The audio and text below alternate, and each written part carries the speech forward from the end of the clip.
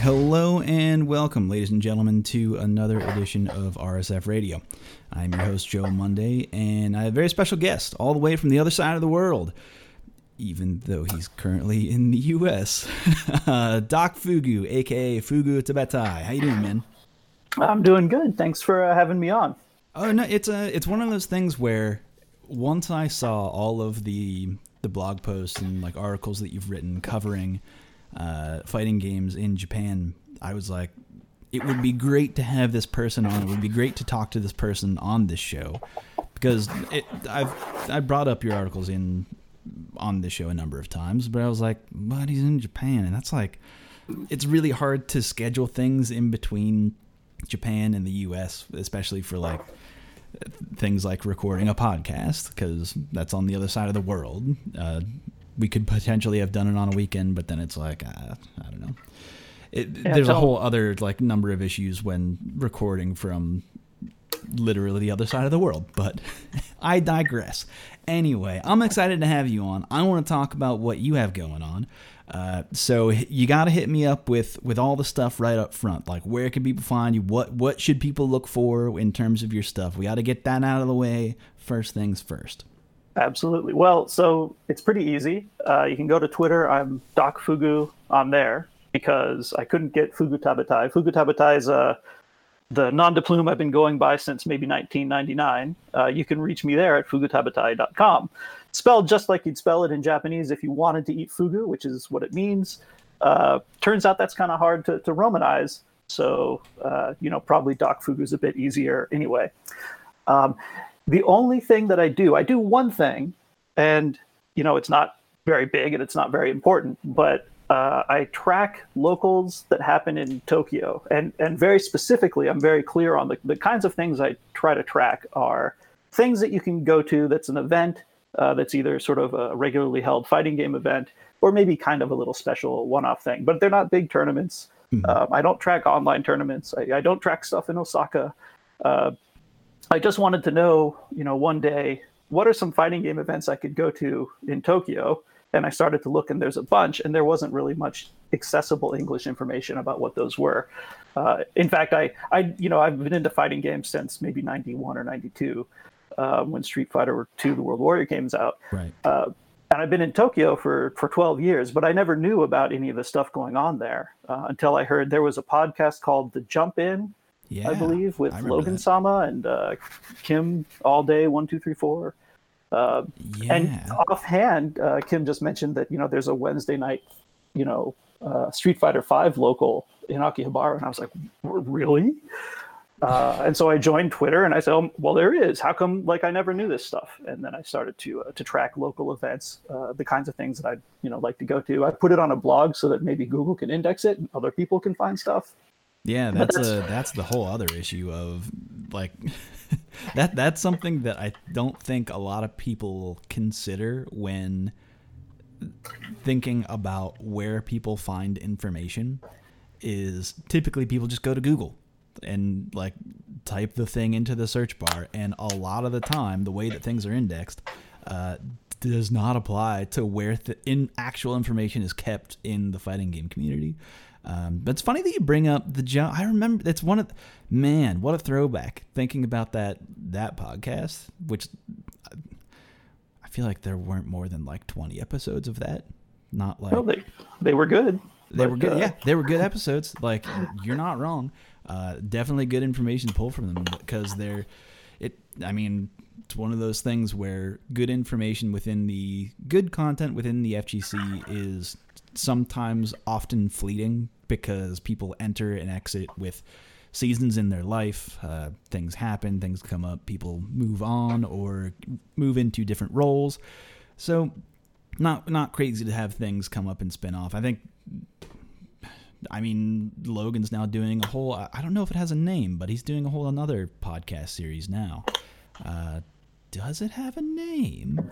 He's just doing interviews with the Frame Advantage guys. I'm not too sure. I've seen that stuff. It's really good. Yeah, but, I watched the one with him and Punk and Lord Problem just the other day, or That was this morning. I watched it this morning.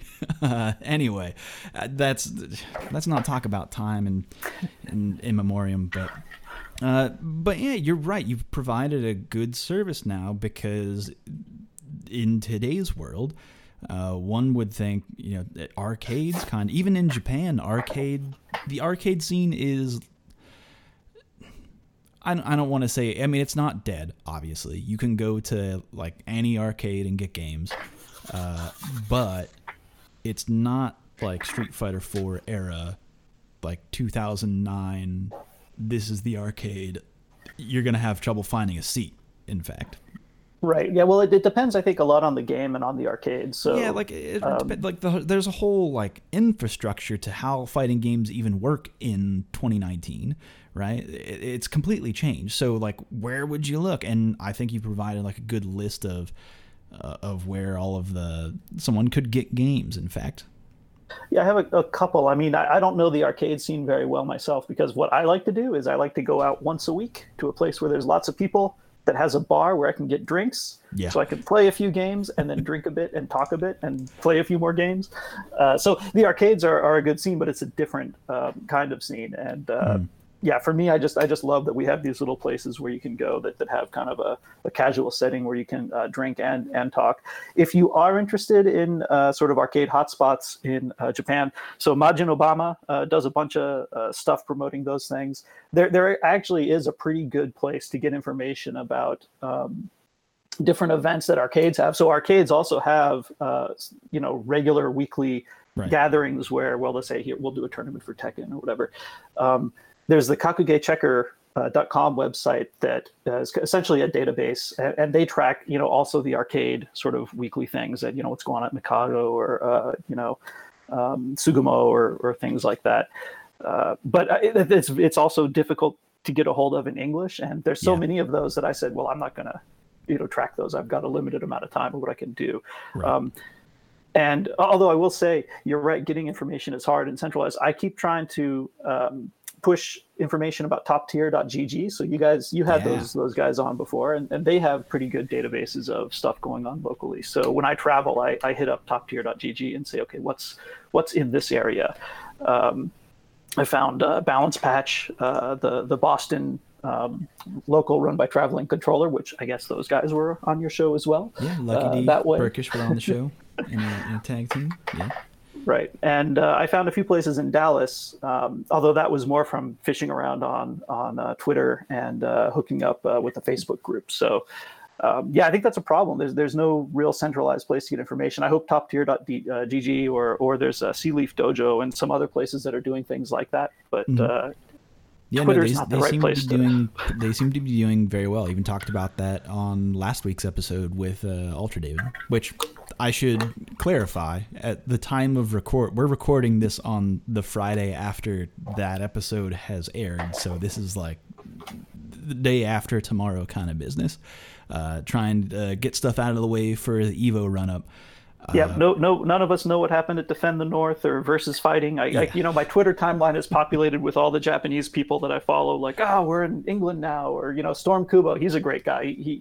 He's always posting about his adventures. He's wandering around Europe and like, I bumped into these random people and he's got a big church. And there's all sorts of stuff going on, and I have no idea what's happened. We are in the past, unfortunately, speaking to you in the future. But so we can't comment on the things that have happened this past weekend, which I'm sure a lot has been shook up. But today, Friday, we're talking about the 19th. Today, you can go to the SFL Smash GG page and vote for the online community member that. No, hold on. How do they call it? Community vote for the people in the Street Fighter League USA Season 2 is I guess, most of the wording that they use to describe that. You can go vote today. I think it's going to be open until like the end of the month. I would need to have that up in front of me, which we'll get before the end of the show. But I bring that up because specifically, a lot of the information that you've documented at your website at the fugutebetai.com is pretty much like the origins of the SFL and what it was before it was even the SFL.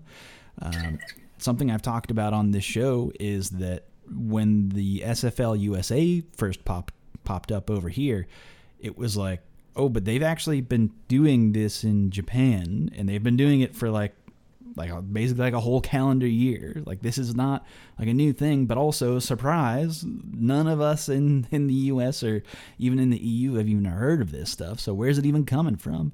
But you have all the information. So tell me a little bit about the history of the SFL.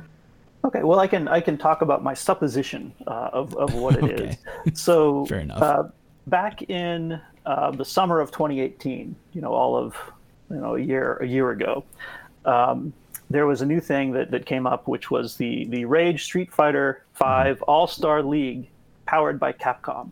And I think that's interesting because you'll notice in January 2019, there was the Capcom Street Fighter League powered by Rage. Right. Mm-hmm. So keep those, the Rage flips around, but they're still involved. Wait a minute. You will need to repeat those two bits because you did a flip on my brain because I actually don't know what you're talking about right now. Oh, okay. So in the summer of 2018, right. Rage. So first, maybe what is Rage, right? When this thing came out, we need to reel it all the way back because right. you've totally fucked my brain up.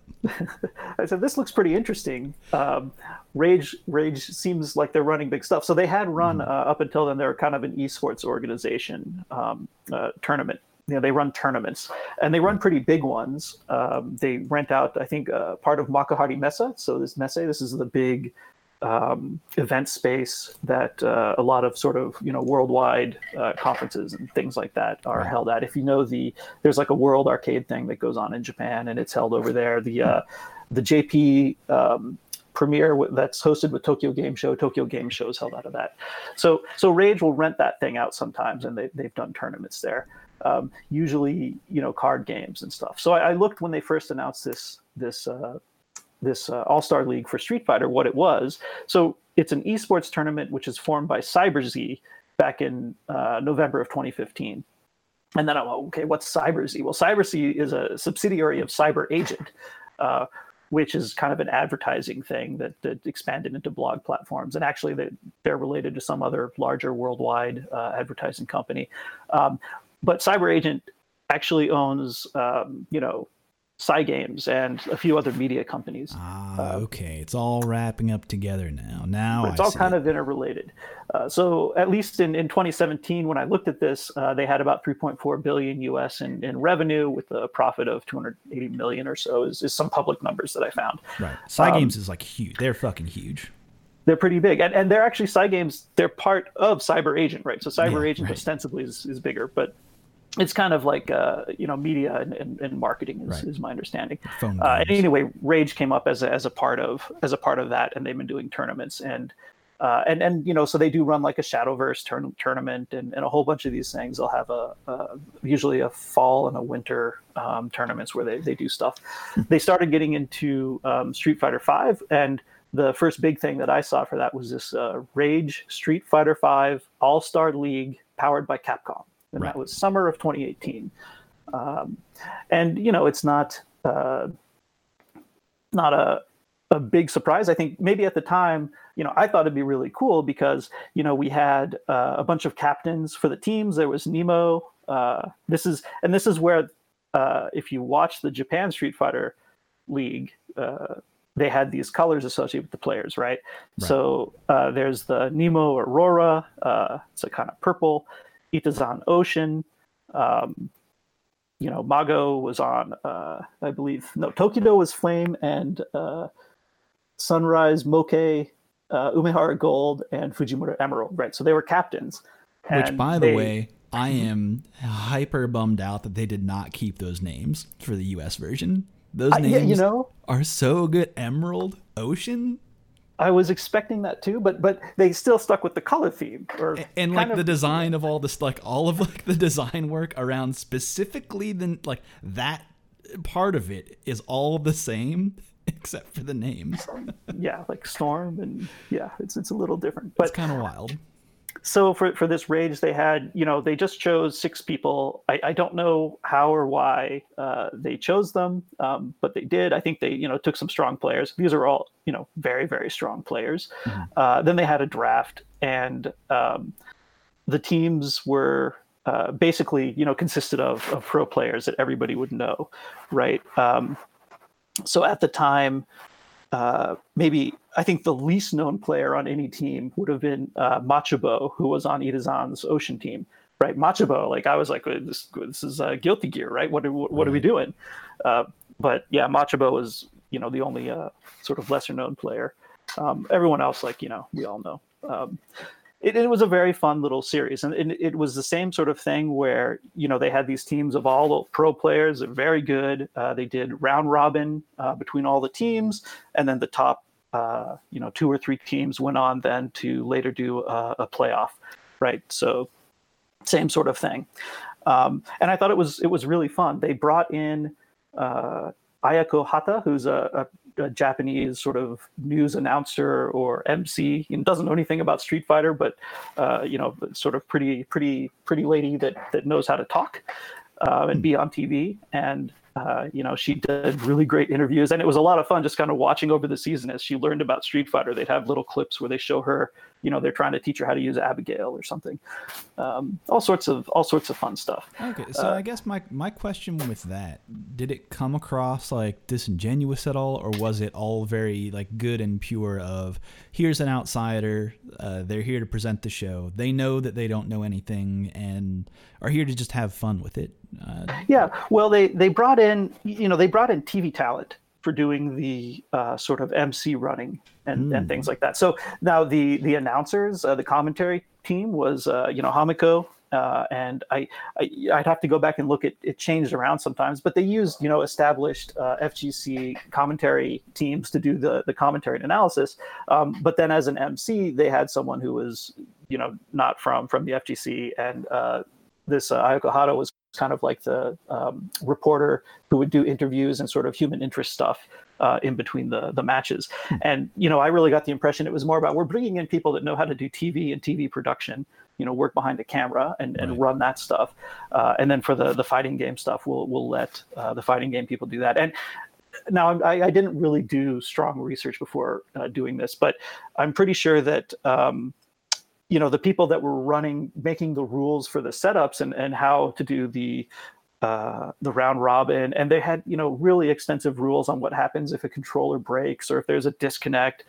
That was all done by, I believe, Toyota-san Nanshi, who runs just a lot of stuff in the Japan FGC.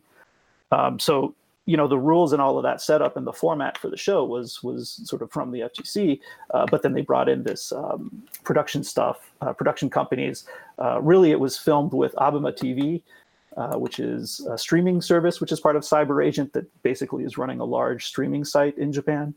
And they film it at a studio that the Open Rec Abema TV Studios, which is, they're a quite nice sort of streaming setup.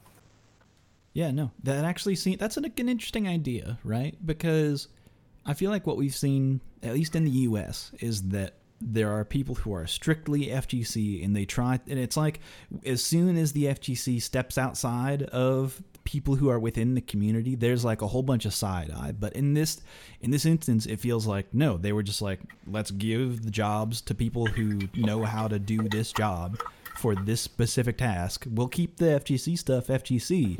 But if we need someone to put on a show, we're going to get someone in show business. And that it sounds like how this was run. And from what I could tell, the players really had a good time with it. I think they did. I wasn't there, so I didn't, wasn't at any of the filming of this stuff, so I don't really know. But looking at the Twitter timelines at the time, it was a lot of fun. They really also spent a lot of time with, they'll have a couple minutes in between the sets, and they'll talk and joke around, and those just are always great. There was a draft for this thing, so they had the 6 captains ahead of time, and then afterwards, they had them draft all the other players, right? And so they had some interviews with Daigo. and there was a short, they posted up a clip of a video with Daigo where it's after the draft, and he was, kind of unhappy. He's like, it didn't go like I planned. I really wanted to get Fudo on my team, but Tokido took him, and so he didn't get who he wanted. But he seemed to have quite a bit of fun. His team ended up being Daigo, Sako, and Bonchan. So it's not like you can complain that he had a bad team, right? But he's also saying that with them standing right behind him. Right. Well, they did the interview out in a hallway, right? But okay. one of the funny themes throughout this first season was that Tokido's team was on Flame. It was Tokido, Fudo, and Mago, right? And man, Mago he gets a lot of shit because like everyone's like, oh, he's like the worst player, and then he's all they give him a lot of crap, but everyone loves Mago, right? So it's just really funny because he's been in all three of these things, and just sort of the evolution and just watching the interaction between the players, you can tell that they're all really having a good time. The one thing I don't get is we've got this epic rivalry between Nemo and Itabashi. Right. I see them around at the locals. I talk to Itabashi. We're friendly. I'm a Zangief main. I'm really horrible. So, I try not to glom onto him and act like a complete idiot, but we chat every once in a while. And he's a really great guy. Nemo, I've talked to a couple times. He's a nice guy. And I cannot for the life of me tell if these guys hate each other or if they like each other or what. I really can't. I think it's all part of the show. I think it's all show business. It's all smoke and mirrors. Well, there's definitely passion behind it, right? Right. Because they'll be playing sets, locally, and it's not like they're just letting water flow into the bridge and they're happy about stuff. Is people like, getting kind of worked up. But it's really great to see their interaction and the way that they interact on Twitter. Is just a huge amount of fun. I sometimes will translate some tweets, but I don't have enough time to really do much of it. There's other people that do that now. Follow FGC Translated and Sentimental Typhoon, and there's a bunch of people that do great stuff. But they have a really interesting dynamic, and I just love those two and some of the moments that they create. And they had some really good moments in these Street Fighter leagues as well. Yeah, so that was season 1 powered by Capcom. That was Rage powered by Capcom. Right. And just at the very end, I think I should check my notes here, but Itazan's team won it, right? Yes, in the end, it was Itazan versus Fujimura's Emerald team. From memory, that is how that first. And by the way, I said season earlier, and this wasn't called the SFL at the time. This was Rage powered by Capcom.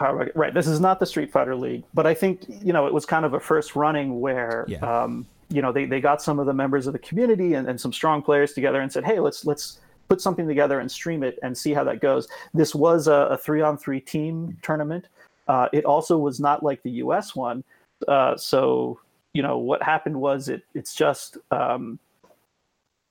straight up sets with actually it was a race to points, right? It some sort of first to some number of stars, right? I think you have to get 3 stars to win. You get a star by winning a set. And I can't really remember each of these sets, all 3 people play against each other, and whoever wins, they get a star. And so I think between each of the sets, they could change the team orders. And I assume it was a blind pick. I don't know. Right. But yeah, there was none of this. Each time you saw a set, you saw all 3 players against all 3 players. And it was really great because this is all like really top level play. So, so lots of fun. So I think that was, maybe a kind of test run for the Street Fighter League, which at Tokyo Game Show that year, Capcom announced. So I do remember that because I went to Tokyo Game Show that year. I volunteered and did some help at the JP premiere translating, and I ran some pools. That was fun. And then they announced this at the finals. Ono got up and talked about the Street Fighter League. They also, I think, announced at that same thing that there was a Type Arcade coming out. And I think people were maybe more excited for that. But yeah, I think that news story reached more people than the Street Fighter League news did. Right. I remember hearing about that coming out of TGS, and I don't specifically remember SFL coming out of TGS at the time. Mm-hmm. Right. And so that one led into kind of the second running which was started January 2019 and went on through March. And that's the Japan Capcom Street Fighter League powered by Rage, right? So now the Capcom and Rage switched around. And then, at this one, you got the, I don't know, I wish that they had sort of looked at Quasimodox or someone else. But, this is where you got this kind of, it's maybe a fireball, but it's also maybe just a little crapped up hedgehog. It's hard to say. Yeah, to me, it looks, you say those two keywords, it looks like how in Sonic 3 you could get a flame shield, and when you did a double jump in the air, it put fire around the Sonic the Hedgehog, and it looks like a very basic version of that. It's bad. It's not good. It's a bad design. It's not good. It's not good. And I think you know what you're talking about. I've seen there's some really good designs coming out of the the Reddit Street Fighter stuff. Hey man, Quasi, he works so fast and he works with such skill. I mean, for the people, for the rare few of you who watch the YouTube archive, because I really only keep this as a backup for the podcast. They record in at the same time, so if I lose one, I'll probably have the other one. There's like, it's thousands to hundreds in terms of listeners, but look at the new design. Do you like all this cool shit? Do you like what you're looking at? Do you like what you're seeing? Quasimodox, that's right, fam. He's so good. I digress. But from what I heard, though, from what you've described in Rage powered by Capcom, Capcom powered by Rage was quite a different, they had quite a different story to tell here. Well, it was a very a different setup. I mean, they kept the same sort of concept of using 3-on-3 teams, but then they really changed it up when they talked about who are the people that are getting invited to this thing, right? So the first one, it was just all pro players. It was everyone was really very good, right? So the second run, they did something different where. And I don't think I realized this at the time, but prior to this, Capcom had been running some things called the Rookie Caravan. You might, and you probably not many people heard about this. I wrote a little bit about it, but the Rookie Caravan was Capcom going around to different places in Japan, like all over the place, in the countryside and out in Kumamoto, up to well, maybe they weren't in Hokkaido that first run, but they're going around in different places. They bring like some not local, but nationally known comedians, and they have people play Street Fighter. And it's the Rookie Caravan because someone would win out of that. A rookie player, they say these rookie players are all quite good, but they'd represent that area. And what happened was they took some of these rookie players as a feed into. Maybe this high class area, right? There was an entire selection process for the second running or the first running of the Japan Street Fighter League, where they broke things into classes. There was an extreme class, which basically the team captains. This time it was Itabashi Zangief, right? He won the previous one. Tokido, Fudo, Mago, Daigo, and Nemo, right? So these are all really good players. They were just chosen. Don't know how they were chosen, but I suspect they're just around and they're really good.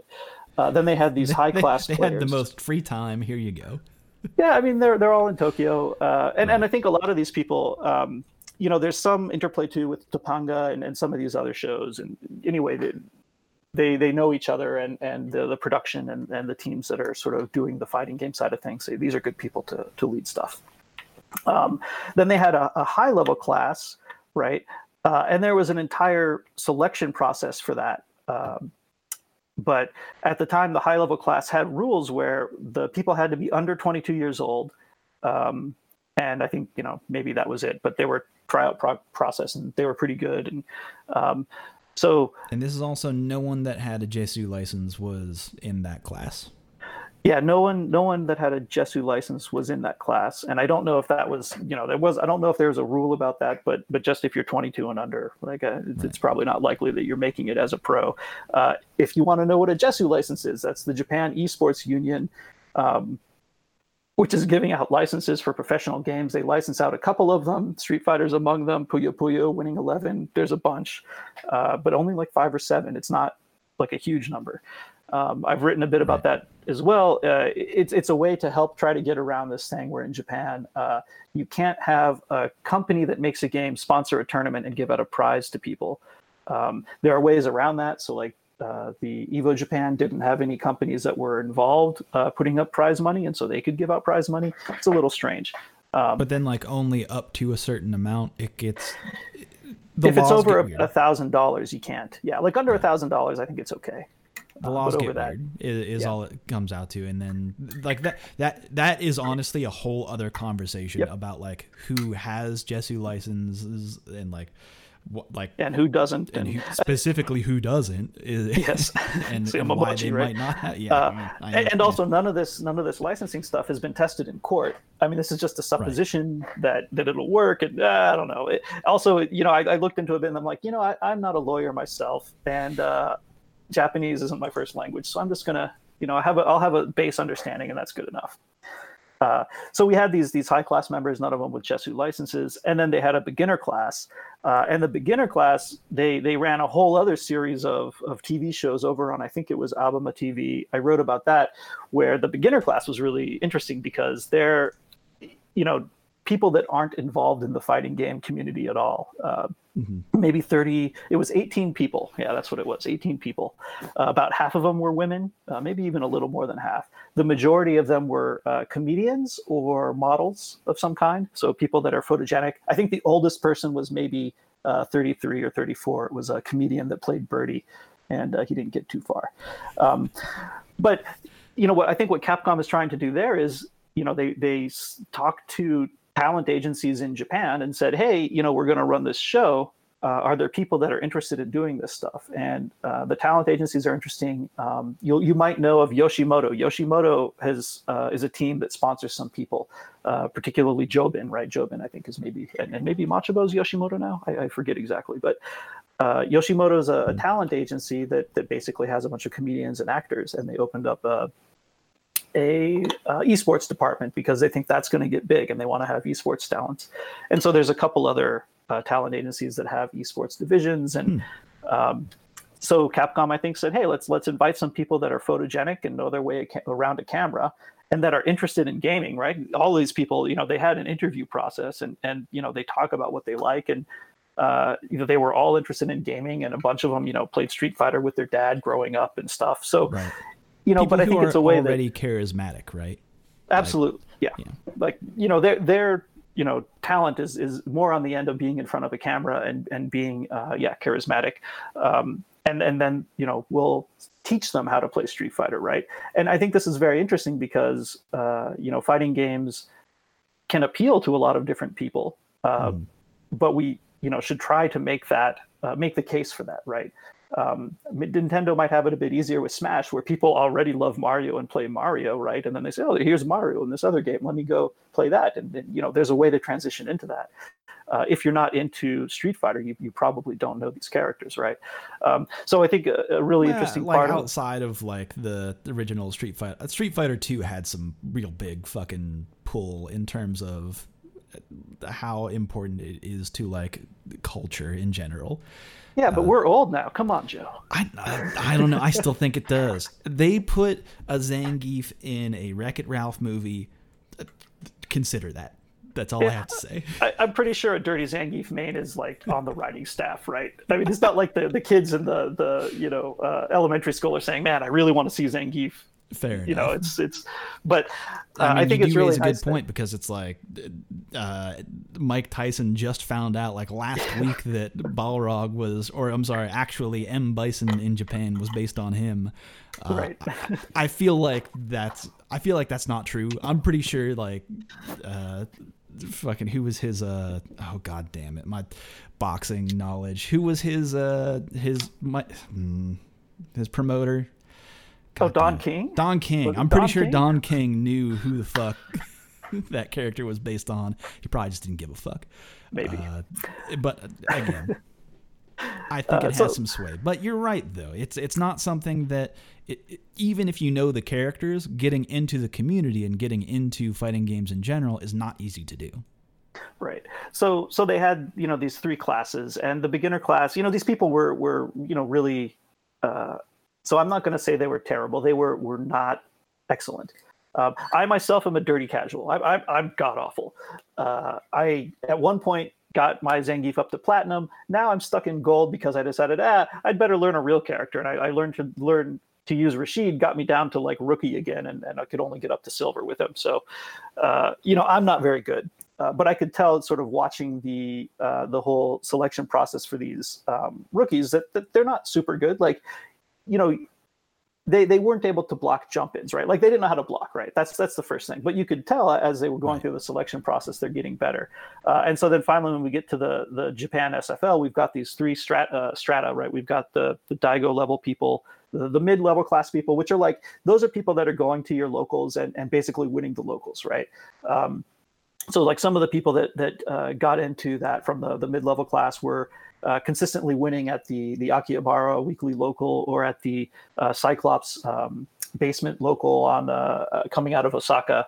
I think Sakugami. He wins there frequently enough. So they're quite good, right? Like they definitely would, diamond or super diamond, or I don't even know what's above that because I'm only platinum, right? I don't know. So they're quite good.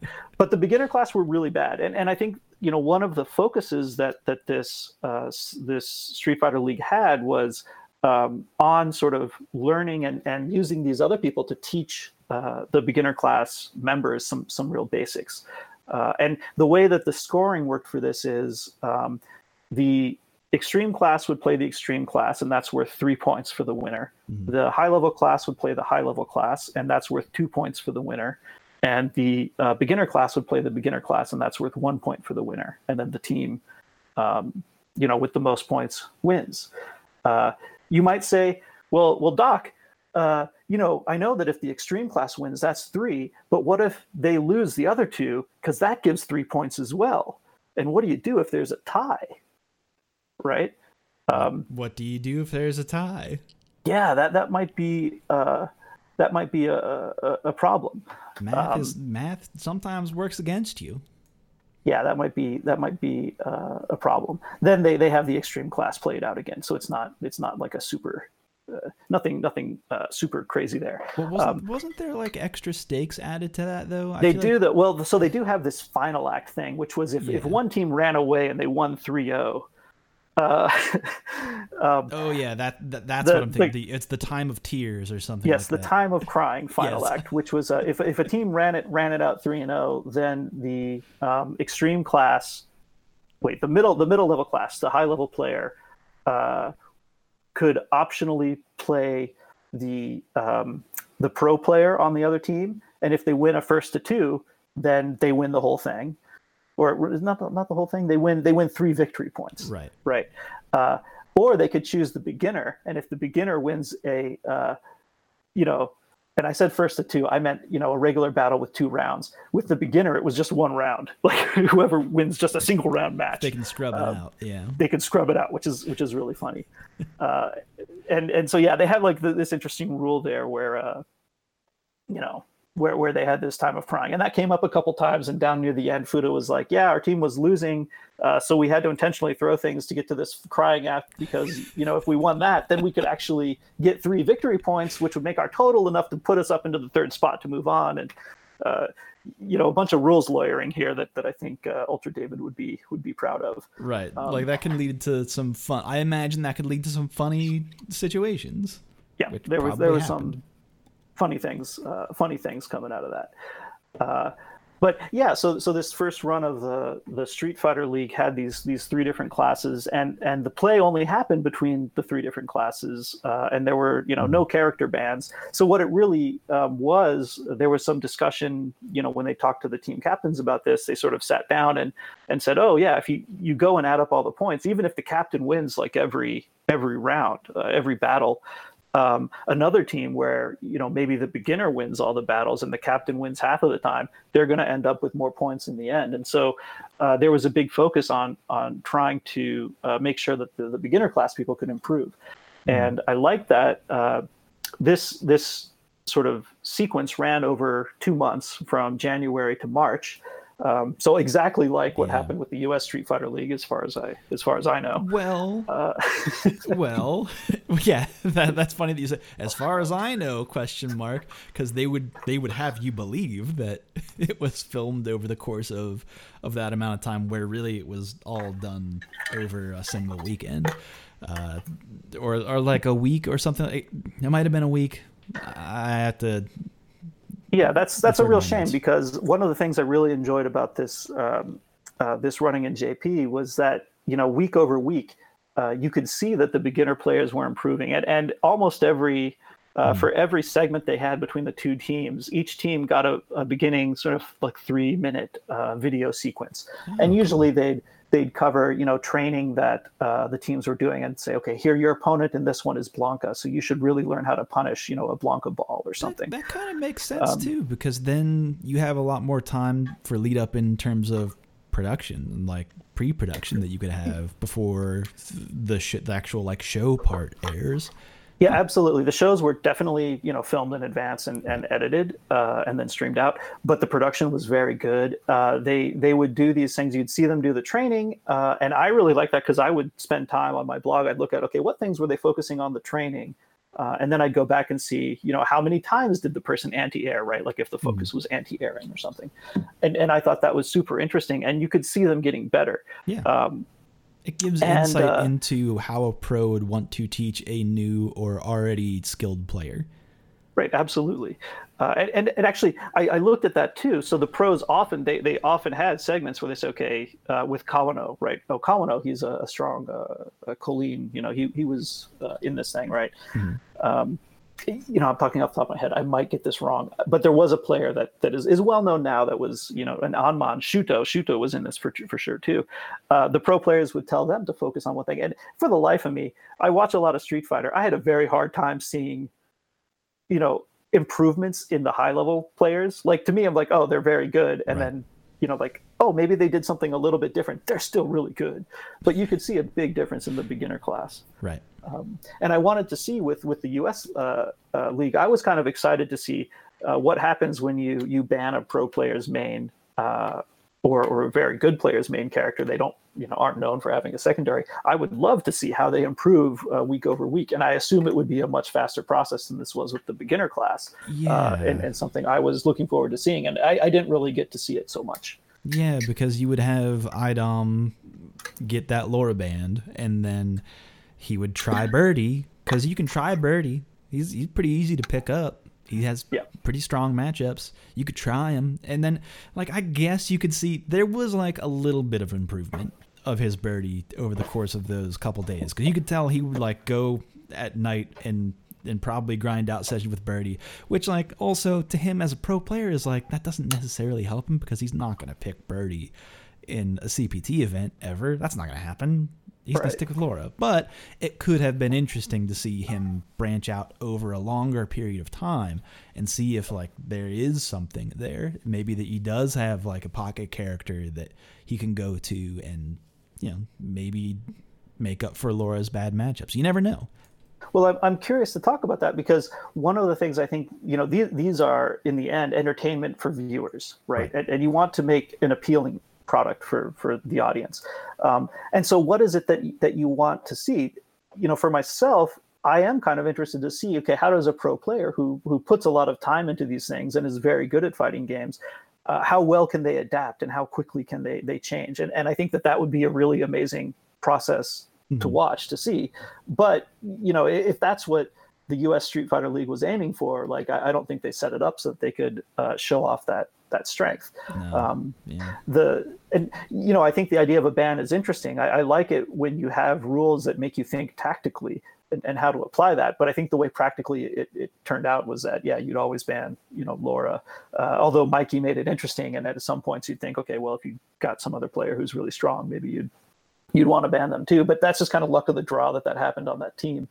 It got a little monotonous and expected. Like, you'd been caring for Punk, or Bison for Toy.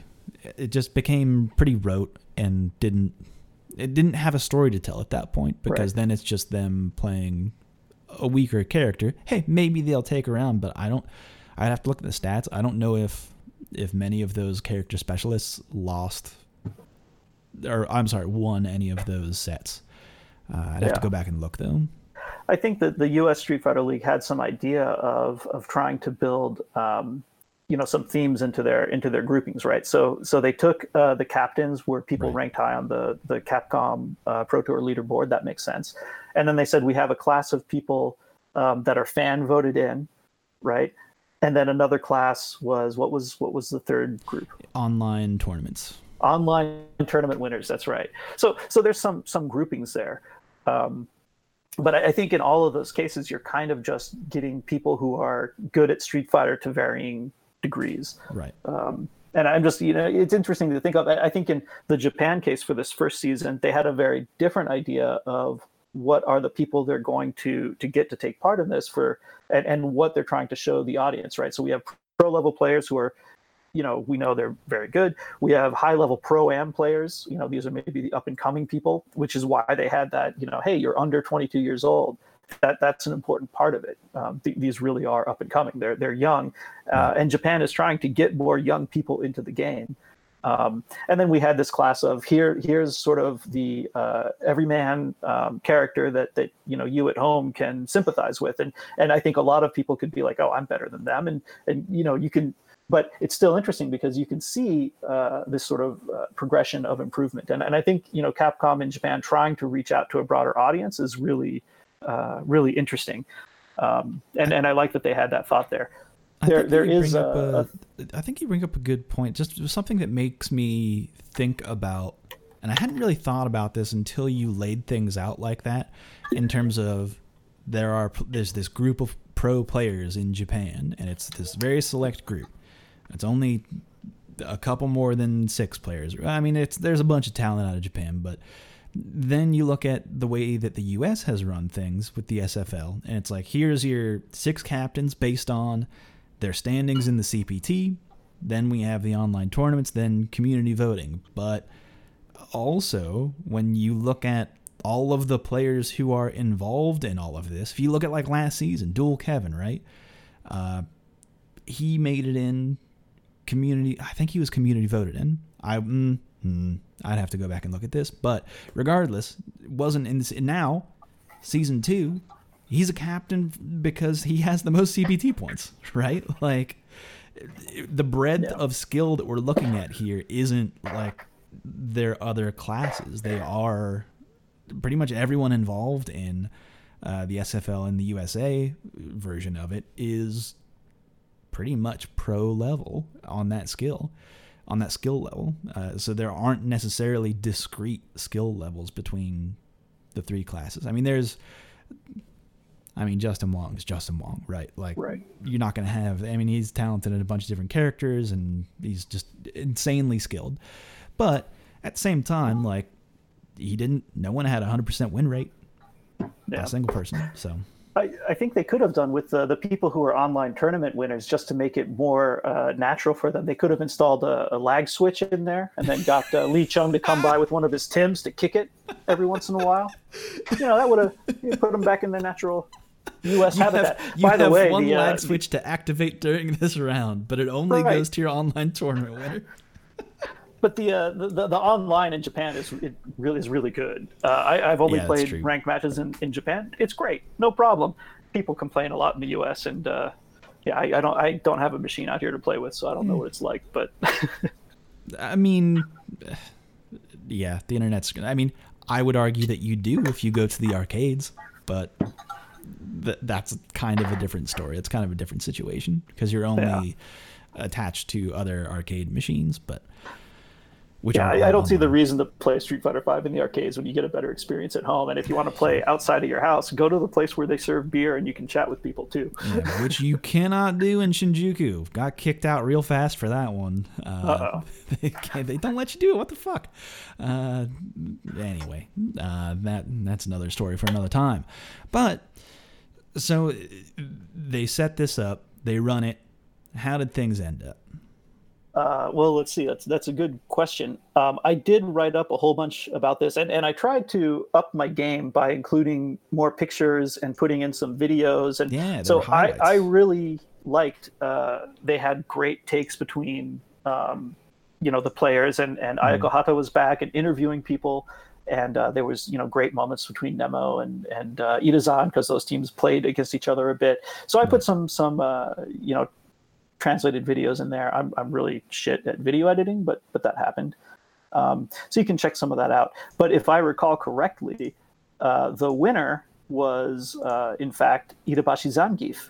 I think someone's got a Nerf Geef. What? What are we gonna do? No, but wasn't he playing Abigail at the time? Yeah, it was almost entirely Abigail. Much to my chagrin. Yeah, but now isn't he back to Abigail? He's not full Zangief mode even in this season. Yeah, no, he's still switching off between Abigail and Zangief, and playing a bit more Abigail than I would like to see, but that's just me. His team that for that running, by the way, was Itabashi Zangief, a Fong player called Mochan, who was a lot of fun to watch. He was a lot of fun to watch. And then he had a Ken player who was just kind of crazy, Kimura Keita, absolute crazy guy, but also quite fun to watch. The second team, he was the player that everyone wanted on their team from that. No, he wasn't. So the player that everyone, player? Oh, I'm sorry then. Everyone wanted on their team a guy named Kunisada Ryosuke, an Ed player. Who was just clearly better than everyone else. He had combos. He could block jump ins. He figured out how to V reversal like halfway through the rookie thing, and yeah, he was really good. He won, I think, all but 2 of his matches. Kimura Keita was just the kind of plucky guy who at the rookie sort of draft thing, he said, "And Itazan, I want to be on your team." It just seemed like a completely ridiculous guy, and I can't believe Itabashi chose him, but he did, and he was actually quite good. He likes gamble. He likes gamble. Yeah. He's a gambler. Yeah, he was quite good. I think the number 2 team that made it to the grand finals was Nemo's Aurora. So for me, this was great. We saw lots of Itabashi and Nemo interaction. Nemo's team was quite good. The high class player was Anman Urian. He changed his name he got sponsored and changed his name to Shuto, which is his actually family name. So Shuto Urian, if you see him around, came from this. And then the beginner class was Okamura Mami. She's an actress maybe, or a model. I wasn't aware of her work before she joined us, because I don't think she has a huge body of work. She won the best smile contest for a hotel chain. That's, I think, the biggest thing I could find. She played. By the way, folks, if you're not haven't caught the drift of the Japanese TV and entertainment is vastly differently run how U.S. entertainment industry is run. You'll have a lot more people who are just a commentator for what? Or just people that are famous because they're famous and they're pretty and they can talk. And right. They make jokes. Who were the people who commentated on the side during Iron Chef? Who are they really? Yeah. They're just talking head, and there's just a lot of that.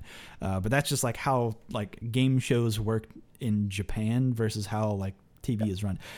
It's a different world, folks, but that's where some of these people came from. Yeah.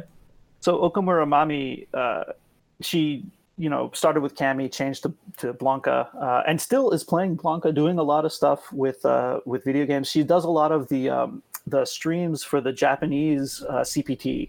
So she'll go overnight with Nanai or one of the other commentators, and they'll comment from 3 a.m. to 12 the next day on verse fighting or something. Damn. So she's a lot of fun. The other thing that was just a whole bunch of entertainment for me was this guy Nagashima Pineapple, who's a comedian. He's part of a comedy duo, and he got picked by Daigo, and Daigo is just hilarious in all of these things. At for the draft, all of the beginners, the captains could choose people to play against each other, and then they based on that, ostensibly choose the strongest person. Right. Daigo was asking people, where do you live? Because he wanted someone that lived in Tokyo, so that they could like go out drinking and stuff. And then they asked, why did you choose Nagashima Pineapple? He's a Rashid, he's okay. And Daigo's like, I thought it'd be fun to drink with him. and Nagashima Pineapple turned out to be very good, and they had a couple videos where Daigo and them were out drinking. And so just Daigo is a hilarious guy.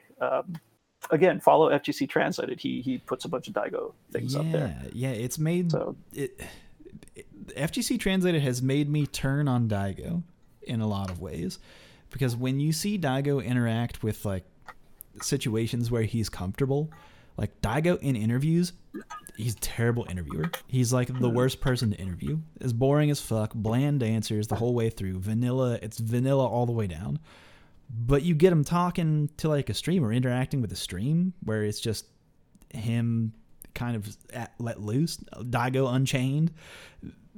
There's something there. Like it's been really nice to have those translations out there, or even have translations like the one you did of like this journey through the SFL, which has been quite fun to see that side of things.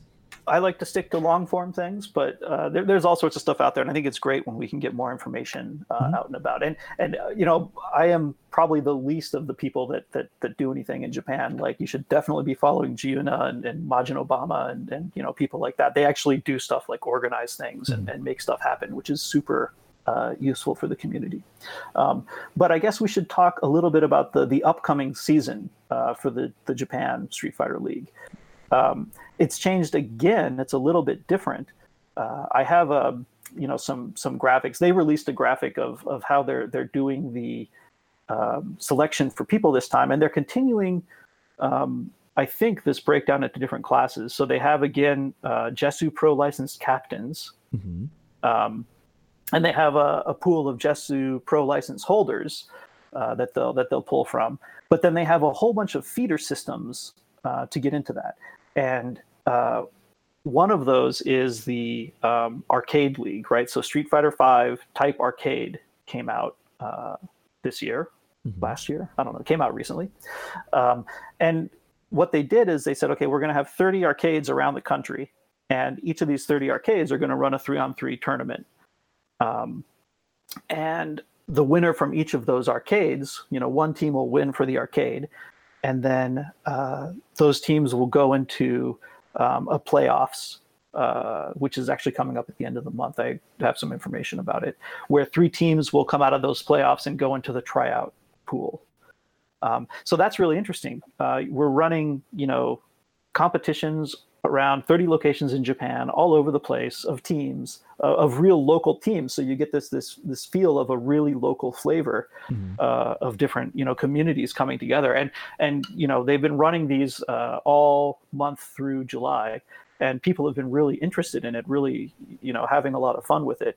And even there have been some teams traveling around. So, Takeuchi John, like I forget which team he was on, but they traveled kind of like, 2 hours out to Ibaraki to get a win at one of the arcades out there. It was him and some other people. So that's kind of interesting. That is cool. And those are still going on. There's going to be a finals. I think it's on the 27th. I could check. I have it all written down, but no one here. Very few people, I would say, if not 0 people who are listening to this show, would be available to compete in that tournament. Well, I think the thing is that I'm interested in is I believe they're going to stream the finals for that, which should be quite interesting. At some point. In fact, it is going to be streamed on the arcade on the 28th on Twitch at Capcom Fighters JP. Oh, okay. So I was going to guess Open Rec, but there you go. And that's on Capcom Fighters. So that was the one source that they had pulling people in, is the arcade league. The other thing they're doing is to continue this idea of young people. They have a college. They had a college tournament, and that was limited to college people. And in fact, Okamura Mami and let's see if I can find her team. Okamura Mami joined up with I think it was Kawano. But basically the college is limited to college people, and they had, again, different colleges. So each team, represented a college, and then they had a playoffs, and those happened, not too long ago. It was basically back like a on school the versus like a school rival. school versus school. Yeah, I mean, actually, the people could come from different colleges, but they had to be in a college. And so back on the 22nd, June 22nd and 15th, they had a playoff for that. That was all done online, and we got a winner that came out of that. So one team of 3 people came out of this college. This college tournament. Right. And then there's one final source that they pull from, which is this rookies caravan that I talked about that travels around the country. And they run Street Fighter things there. Those are all individual Street Fighter tournaments, but it's really interesting. They usually have like a pro player. I think the one that happened last weekend, maybe Hatsume was in it, but Storm Kubo or Nemo or Itabashi, like all these people will go out, and then they'll pair them up with a talent person, a comedian or an MC or an actor, and they have playoffs. I kind of like that. They have tournaments there that represent the different regions. So there's 6 of those. 6 teams come out of the 6 rookies caravans, and then they fight in a East versus West, right? So like East Coast, West Coast thing, where the 2 winning teams, 2 teams will come out of that and go into the tryout. So we've got a big draft pool of I don't know, people coming from the arcade, from the college, from Rookies Caravan, and then also into that draft pool go 6 Jesu Pro license holders. So that draft pool ends up being 24 people that gets whittled down to 12 people that are actually selected for the 6 teams. And it's just going to be interesting to see how that happens. I haven't seen information on how they're going to do the teams, if they're going to do, separate into different class levels, or if they're going to do a Pokemon style tournament, where they, or a Waseda or whatever they do. I don't know what the score is going to be. That hasn't been announced, but yeah, it seems like they've opened it up a little bit more this year in terms of skill levels. So it might not make sense to do a beginner level, rookie level, pro level. Right, I think so. The people that come out of the arcade, for example, like those people are like super good. Like Takeuchi John is they he had a team that won one of those things. MOV is on a team. I forget, MOV's team was just ridiculous. Right. Let me see if. But I mean, point of it is though, it's a little bit more contentious this time around for the second season of SFL in Japan. Yeah, so it's maybe they won't do that same thing where they split the teams up into levels, but I'm curious to see what they do. I think they're continuing to try to experiment, to try to find something that's interesting. But I really did like what they did last year with the different levels of people. But we'll see. I think it's always good to try new stuff and to see what works out. Yeah. So it'll be interesting to see what comes out of it, and hopefully Daigo can get a team that's all in Tokyo, so we can get like a camera inside of a bar that. Well, it's almost positive that all of this stuff is going to run over Tokyo, because if you're in Japan, at worst you're like 2 hours away from Tokyo, and it's not that far. If you fly from, could be costly. Nah, yeah, it's not that bad though. Like $100 to. Anyway, I'm pretty sure that the organizers would pay for the flights out and stuff. Right, but that's almost certainly true. Yeah, it's also pretty likely that a lot of your people are going to be in Tokyo already. So that's just what happens. It's a pretty big city. Yeah, 24 million people in it. Yeah. So okay, so I think that's what we know about the upcoming JP Street Fighter League, and I'm curious to see how that goes, and I'll probably write something about it unless someone else does. It'd be great if someone else did. I think once or twice I was able to watching the US Street Fighter League. It's great because I don't have to take notes. I don't have to go back over it a second time. I understand what people say. Don't have to do like full translations of what people said and do like basically transcriptions. No, that would be if only you could pass the buck, honestly. Right. No, but that's cool to see how things have been run differently in Japan versus how things have been run in the U.S. Like how things have been run over time, like what pools they even pull from. Like, and it also seems like that. You know what it sounds like? It sounds like there were a lot more resources put into the Japanese SFL than there have been for the US SFL. Like, in terms of the lead up even, right? Because for season 2 of the SFL was basically CEO happened and they said, season 2 is happening tomorrow. And then tomorrow came around and like they weren't actually ready. They didn't have everything ready until like late Tuesday. So like I don't know if the same amount of resources are being put into the SFL season 2. However, we haven't really seen how it's we haven't seen it come about in terms of when they go to film it. Again, I believe it'll be over a week kind of thing. But I guess I should go over who is part of it that we know of right now. So again, I'll say we're recording this on the 19th. So voting is open for the community voting for that. So you can go to the Smash GG page right now. I'll probably include that in the show notes because where else are you going to find it? Honestly, it's not like it's posted anywhere else. But the team captains are pulled from the top performers in the CPT. So if you look at the US overall, that puts, well, also carry over the last two. So you have Punk and Knuckledew. You also have 801 Strider. You have Smug. Dual Kevin, who was a community voted player from last year, now makes top 8 at CEO and is number 2, or well, I say number 5. And the 6th person could be CJ Truth or Terrence. At this point, we don't know because the points are the same there. So it's like a toss-up, right? Then we look at the online tournaments. So if you look at the players who've carried over from that, it's Shine and JB. But then Samurai won a online tournament, so he's back in it. IDOM won an online tournament, so he's back in it. You also have Mojo, who's a extremely strong Mika player. And Dankadelis, who is he's kind of like a G main now. He's G and Dulcim. Then for community players, you have Broly Legs as a carryover and Rob TV as a carryover. So right now there's 4 more players up for grabs here. There's going to be a whole new round of selecting players, so it's going to be team shakeups from before.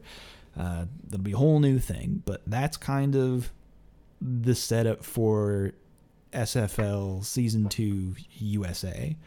And we have to vote for the community people, right? Yes. Do we have only one vote? Yes, you only have one vote. Because there's a lot of people I want to vote for. There's a lot of people on that list. There's a lot of good videos out there. There's a lot of good stuff. There's a lot of players who I would. The funny thing is about this is that I feel like season 2 of this, a lot more old guard, more popular Street Fighter players have come to the table for this community voting and been like, hey, like, let me wield my giant sword of followers on twitter.com and say, hey, I feel like they're doing a little bit more work to maybe swing the vote in their direction. Who can say? I don't know if it'll pay out for them because I mean, who's actually going and vote? Like, I would have to look at how many people actually vote over time. It's a whole thing that has me very confused about the entire process. But I don't know. We might get some weird results in season 2. You might see a flow, for example, in season 2. I wouldn't be surprised. But I don't know. There's a lot of very worthwhile players up for the vote. Who can say? Absolutely. And there's only so it looks like there's going to be 6 from the online and 6 from the community. Mm-hmm. So that means when they're choosing the teams, there's everyone gets chosen, right? So that was one thing from the JP League that they had double the number of people in the candidate pool. Yeah. From what actually got chosen, which, you can go either way, but I think that did provide a bit of drama and some, tension in terms of when, you're doing the draft, do people even make it in or not? Yeah, they make the cut. Here, there is already a cut, and then when draft day happens, it's a snake draft, goes both ways, and now you have to have a player. So how it works is with one player from CPT ranking, one player from online, and one player from the community vote. You have to have a representation of one of three on your team. So that's just the other kink in at least that's what I believe. Those rules haven't necessarily been laid out, but that's my assumption. Yeah, that makes sense. But okay. Other than that, all I have left are assumptions as to how it will run. I would imagine that it's gonna. Here's like worst case scenario in my mind is that it's run the exact same way. All of the ruling that has been laid out in the Smash GG looks like it's probably going to be the same. Now that doesn't necessarily carry over to like when they go to film it, but it's just one. I saw a lot of people clamoring for we want different rules in terms of who can be banned or like number of bans or like there could be interesting rules there, right? You could switch it up a little bit. It would be nice if they would let us know what the rules are, though, because from my point of view as a viewer, I get to vote for who goes in, and if I know what the rules are, that informs who I want to choose, right? So I don't know if you saw, this guy Alex Myers, right, a Kami user. He reminded me that he also plays Sakura, so that's. If there's a good chance that Kami gets banned, then maybe I want to vote in people that I know have at least two players to play, or maybe I want to grief them and vote in people that are just specialists, right? Mm-hmm. I don't know, but I mean, it'd be nice to know the full set of rules if I get to take part in some of this voting. It'd be a shame, like in American political elections, if they let you vote, but they don't tell you what party is the candidates are or something. It seems like you want as much information as possible if you're gonna. Yeah, honestly, I just wish the candidates would tell you what their policies are. That'd be helpful. That's a fucking rarity. But anyway, a weird digression there. But I think that lines up. I think that tracks. Who knows where your vote is going? I would say vote for a specialist. I would say vote for a specialist and kind of because that in my mind creates the most fun situation. Yeah, I mean, I don't know. I think that some specialists maybe have been trying to hedge their bets. I watch. I don't know if you know. There's a online locals run, on the East Coast, and I like this guy Mike Too Strong. I come for the Zangief, but lately he's been playing Akuma. So yeah, he switches to. It's funny to watch him play Akuma, and like the specific way that he plays Akuma is very Zangief-like. It's very Zangief-esque. Yeah. It's funny talking to him about that because he's like, I feel like my Zangief sucks now, and it's like, my guy, just stick to the Zangief. Be the Zangief in your own heart. But I think that does bring up a point that it's important what Capcom is trying to say with these shows, right? Because if Capcom is saying if you're playing Street Fighter, you really need to know how to play multiple characters, and that's kind of what they're saying with this Inception. I mean, I feel like that is a correct way to look at the game, but also not. Here's where I'm dichotomous on this. Here's my double think on this one, is that I think at a base, like a core level, it is easy to learn a different character. It is easy to go in and like learn the combos, the setups, and you can understand a character fairly quickly, especially if you are already playing at a very high level, because then it's like, well, I can just remember defensive options versus this character. I kind of know already where they're probably going to want to play from and apply that to the matchup that you're currently playing with a different character. You can do that. But then the other side of my brain switches on and says, but because it's easy to learn characters, what actually becomes very hard is the like very discrete minutia of like, well, are you standing this far away or this far away? Which is like a very small difference, right? Like, you can't see this, but I'm holding my fingers very, very close together, where there's like very small differences of how you would approach a matchup with a character versus another character, and how that would affect, like, the knowledge that you have to have on that level in Street Fighter V, I think, is very high, even though at a base level, how to learn to play a character might be lower on the terms of what you need to know. So I don't know. Maybe that's what they're trying to say, but I don't necessarily know if that stacks up.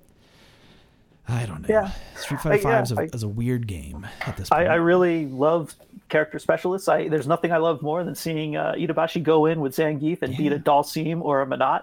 But then, you also can say, well, maybe you just don't use Zangief against those two characters, right? If he's trying to win, why would he play that character? So I don't know. It's interesting to see sort of what the rules are, and I think that Capcom might not intentionally be trying to say something, but if they make this an attractive thing for the community to get into, there's a prize pool and more exposure, then it might drive how the players who are up and coming, decide what they play and how they do it. Mm-hmm. I'm just a dirty casual. I'm just going to stick to having fun, and sometimes that means I lose with Zangief. Sometimes it means I lose with Rashid or with Falk. But either way, it's fun. And that's fine. That is one thing that people forget sometimes, is that fighting games are fun. Like, at the end of the day, like, if you're in this and not having fun, you've fucked up along the way at some point. You've lost the path. I mean, like, there are parts where, like, you might be disheartened and not, like, having, like, capital F fun, but at the end of the day, come on, man. It's a game we like to play. It's a genre that is, at its core, fun. So that's kind of all the US SFL information that I have. I think we've covered this topic pretty thoroughly, unless there's anything else that's going on in Japan, SFL-wise, or just in general that you want to bring up before we sunset this episode.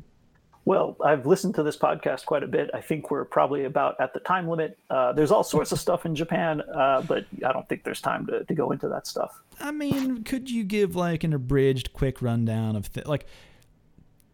could you bring up a list of things where you're like, here's a bunch of links that you can link in the show notes that people should go look for if they are interested in what the fighting game community looks like in Japan? Right. I wonder, I don't know. I write a little bit about that stuff. One of the things I talked about, recently was there was just the 200th running of the Fighters Crossover Akiba. That's the local weekly held at Akihabara Esports Square. Mm-hmm. That's run by a guy named Kagechi. And it's really interesting. So we did 200 of these things, and he talked a lot about sort of the evolution of that event and some of the economics behind it, and the numbers of people. Like, it's only been growing, right? I don't think we have problems with that. So I have a blog post about that somewhere that I thought I had put in the notes. But if not, I will do that. I've already mentioned that you should follow FGC Translated. I don't know how that account does it. They translate a lot of stuff, and it's really interesting. They're going through a lot of streams. Mm-hmm. It's pretty cool. Yeah, the breadth of things that they pull from has been really interesting, and also the rate of which they're putting information out there is cool. Yep. I don't know if people have been have know about Hatsume. She's a Kami player, a pro player that sort of travels around, and she has some really nice vlogs, some nice vlogs up on YouTube. I don't know what it is about Kami players and vlogs, but if you look at Alex Myers, I think he does like really good stuff about traveling around, and he does his own editing, and it's quite well done. But I think you might want to take a look at. She has a vlog up about the 2018 Taiwan Major that has some English subtitles, and it's just fun to watch her because she travels along with the other Japanese, pros. But a lot of her stuff is just kind of like, wow, this is cool. I'm traveling the world and playing fighting games. So I think that's a fun account. A different perspective, a more different like a joyous gamer perspective. Right. Another person that's fun to watch and does stuff in Japan is Guilty, right? So she used to be, I think, a St. Louis person. Yes. I met her out in Akihabara. She's a lot of fun. She just recently put on a Mortal Kombat 11 event at a heavy metal bar in Shibuya, which was super cool. That's kind of wild to think like people in Japan are playing Mortal Kombat at all. I mean, not many people do. You can't get it with a Japanese account, so you have to have like a U.S. PlayStation account because it's too gory. She's on the inside. She's got well, I brought my U.S. PS4 over here, playing my dirty U.S. games. That's right. So yeah, I don't think not many people are playing Mortal Kombat really out here. I think Tachikawa, if you know him. Colleen, Street Fighter player, DBFZ mostly right now. He's also been doing some Mortal Kombat 11, but I think it's really cool that Guilty's ran this event at a heavy metal bar, which sort of fits right in with the NRS Mortal Kombat sort of stuff. That Venn diagram is almost one circle. Yep. If you do come to Japan, hit me up. I'm happy to sort of tell you about here are some locals to go to. But particularly, I think if you want to see some of the best action in the world, go to Tuesday, Fighting Tuesday, sort of run by Giuna and Majin Obama. They got Tekken 7, DBFZ, Soul Calibur 6 out there. And that's officially sponsored by Bandai Namco. I like the Wednesday night local at Akihabara Esports Square. Red Bull Gaming does a lot of great stuff for the community. Shout outs to them for that. They run on Thursday night a Street Fighter local, usually this Level Up Thursday, and sometimes they do a Jikoken TV sort of filming that Fudo is usually involved in. And there's a bunch of locals that are focused on beginner to intermediate players, at least 2 that I know of. So Shogepi runs one, and this Portnear Corp runs another. But if you are going to stop by, feel free to hit me up, and I'll point you out to some fun locals to go to. And if you come by Wednesday night at the Akihabara Esports Square, let's get a drink. Cool. I'm better at that than I am at Street Fighter, but I'll definitely put a pretty bad Zangief up against whatever you have. Hey, cheers to that. I'm a much better drinker than I am a Street Fighter player. That's pretty good. All right, man. That's quite a bit of information. There's a lot to chew on there for people. Hopefully they've enjoyed this episode, and I know I've had fun listening to the stories of the origin story of the SFL and kind of where things have come from and where we are now. But I can't let you go. You know, I've got to ask you 2 questions. I cannot let you leave this show without answering these 2 questions, which I think play into the way that people answer these. I think can tell a lot about someone's character, what they're thinking in their darkest of hearts. And this question comes in 2 parts. First part: what is your favorite normal attack in any fighting game, and why? Well, so I've only really played Capcom fighters. Never liked sort of when Final Fight or Fatal Fury came out, sort of the SNK style. Like, what is this jerky, low frame rate stuff? So I'm a Capcom guy. But my favorite normal attack has got to be T-Hawk's jumping jab in the air. Ooh, okay. It's just the best. I haven't played that game for a long time. Every once in a while, I boot it up and play around. I just remember it just looks like a triangle. That whole thing, and it's a very pointed look to it. It's a very When you said that move, what came to my mind was sharp. That's a sharp jumping attack. It's active forever. Mm-hmm. You jump in and then they blocked it. This is great. Are we going to go for a ride? We going for a Mexican typhoon? Are we going to do, a standing short and then a Mexican typhoon? What are we going to do? Oh, it leads into so much fun stuff.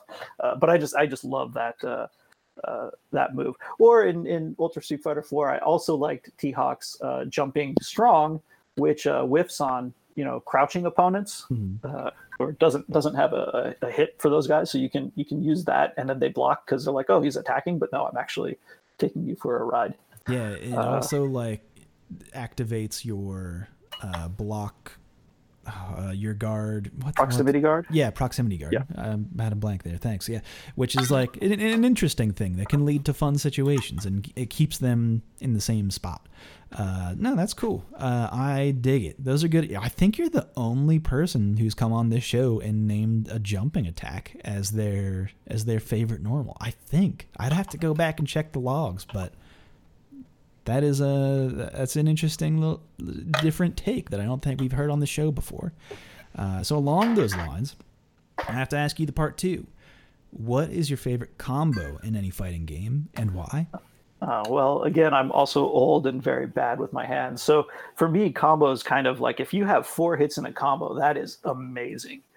because I grew up with Street Fighter 2, the World Warrior. That's a big combo. 4 hits. That's a big 4 combo. hits was huge. Yeah, I actually cannot really do any combos, but so I have 2 answers. So the combo that I'm kind of most proud of that I can do right now is jump in Street Fighter 5 with Zangief, jumping fierce, and then a headbutt, and then a jab, and then a lariat. I'm very proud that I can do that because, when I first started playing fighting games, I never intentionally studied anything. I didn't know what a lab was. All of this stuff was foreign to me. And so, when I first started Street Fighter 5, I heard about, bread and butter combos and stuff. And then I found one for Zangief, and I'm like, wow, that's 4 hits. That's going to be tough. But I figured it out, and I could do it. So that just talks to how bad I am.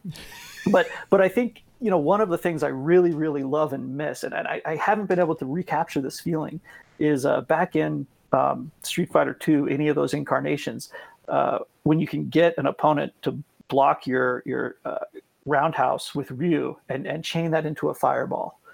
Man, I just love that. Where you got that, you're doing that sweep, and then suddenly, oh nope, I'm doing a Hadouken, and you've got to block this thing, and you're moving across the screen, and now you're back far away from me. Yeah, and, it did so much pushback. You're right. That is an interesting thing that it was like. I mean, that's not a thing in what Street Fighter has become these days. To cancel, man, God, could you imagine if Ryu could cancel a sweep in Street Fighter 5?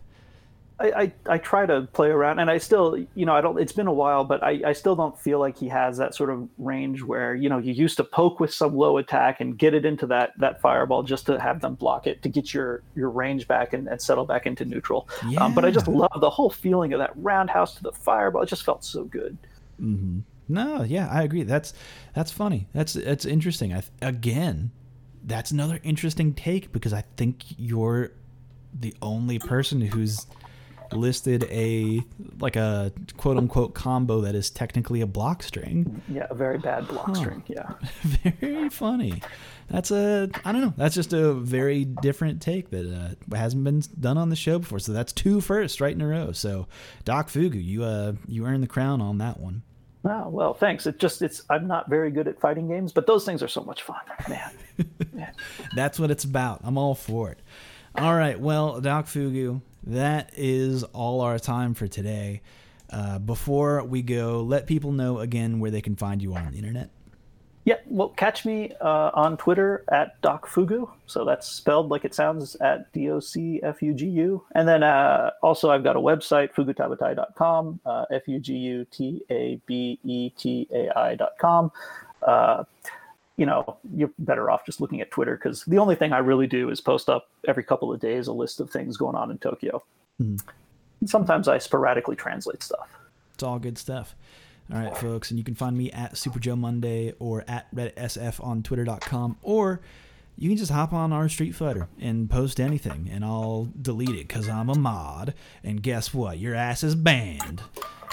No, we don't run things like that over there on our Street Fighter. It's a different world over there. It's a good place. Go there and read up what's going on the front page of our Street Fighter because there's a lot.